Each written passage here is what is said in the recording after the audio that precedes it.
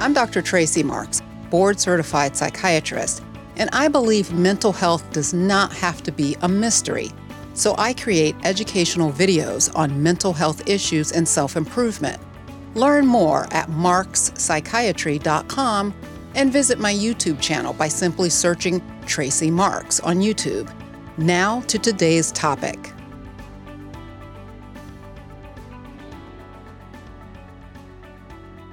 What is mixed mania? That's what I'm going to talk about today. Today's topic is based on a viewer question from Princess Consuela, and I'm going to read her question. As a teenager, I struggle most with mixed episodes, which to me are actually more painful than mania. Mania to me is just pure anger.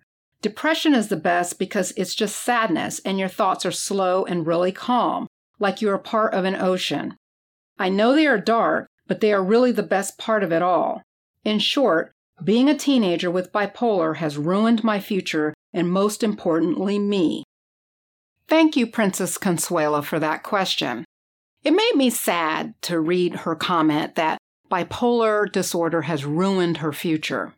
And my response to her on that issue was to keep in mind that depression distorts your outlook on life. Everything looks hopeless. And you just can't get out of that thinking on your own. And when you're in that state, you can't see the light at the end of the tunnel. But there is an end to the tunnel. And that's what I'm going to talk about now. The official term for mixed mania is bipolar disorder, either 1 or 2, with mixed features. With bipolar 1 disorder, you have episodes of depression and episodes of mania. With bipolar 2, you have depression and hypomania. Mixed features means that you have a combination of depression symptoms and manic or hypomanic symptoms occurring at the same time. So you may have a depressed mood with lots of crying spells, but then your mind is racing and you're extremely aggravated. You may be making impulsive decisions or having trouble getting motivated to get out of the bed in the mornings. So it's like you're a hyped up, sad, negative person, and it can feel extremely uncomfortable. Bipolar disorder with mixed features is harder to treat than pure bipolar disorder alone. And the same is true for depression with anxious distress or anxious features. And that's a topic for another day. Some of the recommended treatments for mixed mania is lithium, Seroquel or quetiapine, and Latuda.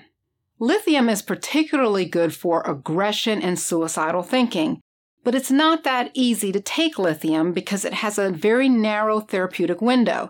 This means you have to check blood levels and make sure the concentration is within a certain range. If you're below that range, it's not going to be effective.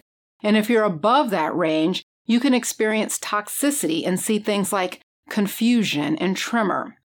Seroquel can be very sedating, which is good if you're having trouble sleeping, but can also cause a lot of weight gain. Latuda is a newer agent, so you may have trouble getting it covered by your insurance. Also, it hasn't been around long enough or as long as the others to have as many studies showing its effectiveness as lithium and Seroquel. Now, I realize you can't prescribe these things for yourself, so this is just information for you to talk to your doctor about. But be prepared because bipolar with mixed features is harder to treat, so there's a good chance that you may have to take more than one medication at the same time.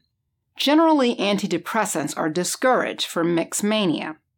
If you still don't do well with 2 medication trials lasting at least 4 weeks each, then there's electroconvulsive therapy, or ECT, and transcranial magnetic stimulation, or TMS. And these are non-medication options that work well for people who can't take medications or don't respond well to medication. So here's a little bit about ECT and TMS. ECT is still the gold standard for difficult-to-treat conditions, and some people call it shock therapy. ECT is a procedure that works by provoking a seizure under very controlled conditions. So you're under anesthesia and you hardly move around, but the monitors will still show seizure activity. Exciting the brain this way treats conditions such as depression, mania, and psychosis. You usually get a series of treatments, like 3 times a week, until your symptoms resolve. And this is customized for the individual, but an average may be 10 to 12 treatments. Then you may follow up with maintenance treatments that occur less frequently. TMS uses magnetic stimulation similar to the technology of an MRI machine to stimulate your brain. And those sessions tend to be 5 days a week for about 6 weeks. TMS is only FDA approved though, for treatment-resistant depression. Both of these procedures can be done on an outpatient basis, so you don't need to be in the hospital. But ECT is done under general anesthesia, whereas TMS is not. ECT is still more effective, though, than TMS. These treatments are heavy-duty, and they require a big time commitment, but they are very effective. And don't forget about therapy. The best approach to treatment, if you have the resources, is to do a combination of medication and cognitive behavior therapy or interpersonal therapy. That's mixed mania, or bipolar disorder with mixed features. It's tough, but there are things that you can do to help. ECT and shock therapy is still alive and well and very effective if all else fails.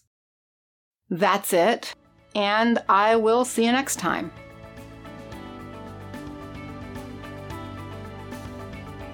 Thanks for listening.